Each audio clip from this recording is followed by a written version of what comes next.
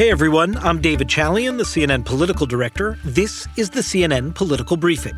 Here's what you need to know in politics for Tuesday, April 13th, 2021.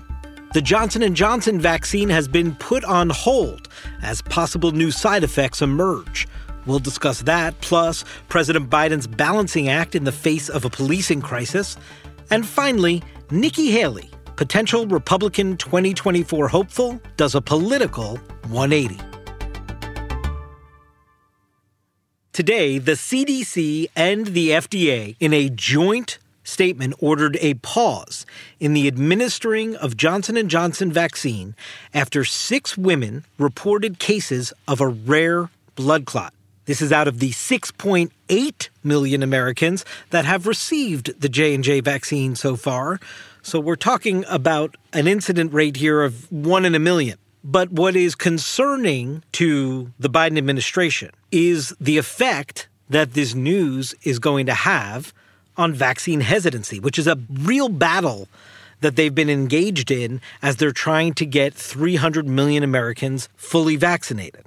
So, in administering this pause, the Biden administration has made clear that all federal mass vaccination sites or sites that have federal support will certainly pause. They're not dictating it to states, but CNN's reporting is that when this was presented to the nation's governors on a conference call, no governor objected to halting and pausing the administration of the J&J vaccine. In fact, many states are already announcing plans to move people who have appointments that they were supposed to get the J&J vaccine to appointments where they will either receive the Moderna or Pfizer vaccine. And in terms of meeting President Biden's goal of 200 million shots in arms by the end of his first 100 days, White House COVID-19 coordinator Jeff Zients said today Biden will still meet that goal. The administration is not dependent on the J&J vaccine to do so. Here he is. Let me start by saying that this announcement will not have a significant impact on our vaccination program. We have more than enough supply of Pfizer and Moderna vaccines to continue the current pace to meet the president's goal of 200 million shots by his 100th day in office. But as my colleague, Chief White House correspondent Caitlin Collins has been reporting, White House officials are privately voicing concerns about how this is going to contribute to that vaccine hesitancy problem. Remember, the Biden administration has a major ongoing public messaging campaign designed to combat this very kind of hesitancy, especially in key demographic groups, people of color, conservatives, and young Americans. So when they see news that there is a potential bad side effect in one of the vaccines, no matter how minuscule the chances are, that can create a real significant problem and one that the Biden administration is moving pretty quickly to try to address. This all comes at a very concerning point with the spread of the virus. We have seen these variants starting to take hold. No place more concerning than Michigan, where Governor Gretchen Whitmer, the Democratic governor there, had a private phone call with Joe Biden and was pleading for more vaccine to be sent to her state.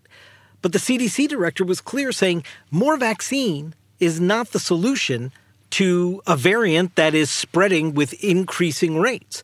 The solution is to quadruple down on the mitigation standards, social distancing, hand washing, wearing masks. What Gretchen Whitmer refuses to do right now is put her state back into a lockdown like it was last spring or last summer, and where she faced a huge amount of protest for doing so. So what you have now is a really troubling brew, it seems, because you have the potential now for an increase in vaccine hesitancy as cases are on the rise due to the spread of variants, all while public patience is running thin because Americans are told there is light at the end of the tunnel. All of that combined puts the Biden administration in a precarious position as it's hoping to close out its first 100 days well into defeating COVID-19. Now here's what else matters today. President Biden is confronting some of the first major protests of his first 3 months as president, prompted by the police killing of Daunte Wright in Minnesota. The administration obviously does not want to replicate the heavily militarized response to the protests we saw last summer under former President Trump. And those protests, as you know, received a really incredible amount of backlash. But the Biden administration also doesn't want to appear to be absent in the face of violent reactions to Wright's death. This is a balancing act for the Biden administration. And President Biden has often touted police officers, their bravery, the work that they do day in and day out when they put their lives on the line to protect their communities. And yet, he has spoken out against the systemic racism in policing and the need for America to fix that. This is why his administration has started leaning more heavily into the legislation on Capitol Hill, the George Floyd policing reform legislation, instead of forming that commission that he had promised as a part of his campaign promises. This also comes as the head of the police department, the police chief in Brooklyn Center, Minnesota, has resigned. The officer involved in the shooting of Daunte Wright has also resigned. The mayor there spoke today saying he hopes those developments will bring some calm to the community, even though he understands that everyone wants to see justice occur to the fullest extent of the law. And finally today, a bit of 2024 presidential politics.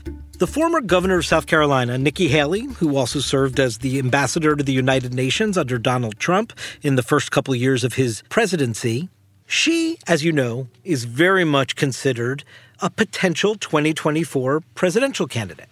You may recall that back in January, she gave an interview to Politico in the immediate aftermath of the insurrection on January 6th, where she said about Donald Trump, "We need to acknowledge he let us down."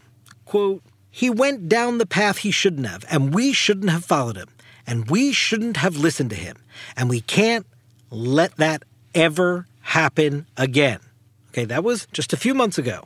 Now, Nikki Haley held a press conference with reporters, and she was asked if she would run for president if her former boss, Donald Trump, was also seeking the Republican Party nomination. Here was her answer.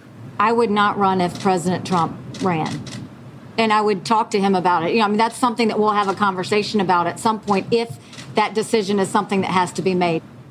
Now, there are two things going on here. One, Nikki Haley is acknowledging political reality.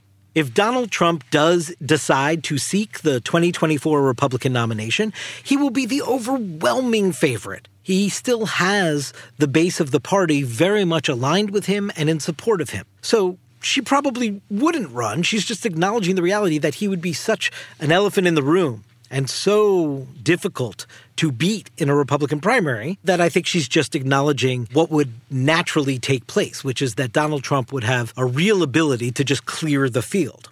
But there's something else going on here with Nikki Haley. She misread Republican Party politics in the aftermath of January 6th. When she gave those quotes to Politico, she thought Donald Trump was going to be done in the Republican Party because he had just incited an insurrection. She misread the fact that the Republican Party base was going to remain in lockstep with Trump even after January 6th and completely loyal to him, and that support of Donald Trump was going to be a litmus test inside the Republican Party. And so part of what she's doing here also is trying to curry favor with her former boss, the former president, as well as his supporters by saying, hey, if he ran, I'd bow out. I'd allow him to move forward with his quest for the nomination. She's trying to give a nod to his position of power in hopes that it makes up for some of her comments that got her into hot water with Trump and his inner circle, and more importantly, his voters, who she needs if she's going to truly be successful at running for president in 2024. That's it for today's Political Briefing. Thanks so much for listening, and please take a moment and be sure to follow us wherever you get your podcasts. We'll talk to you tomorrow.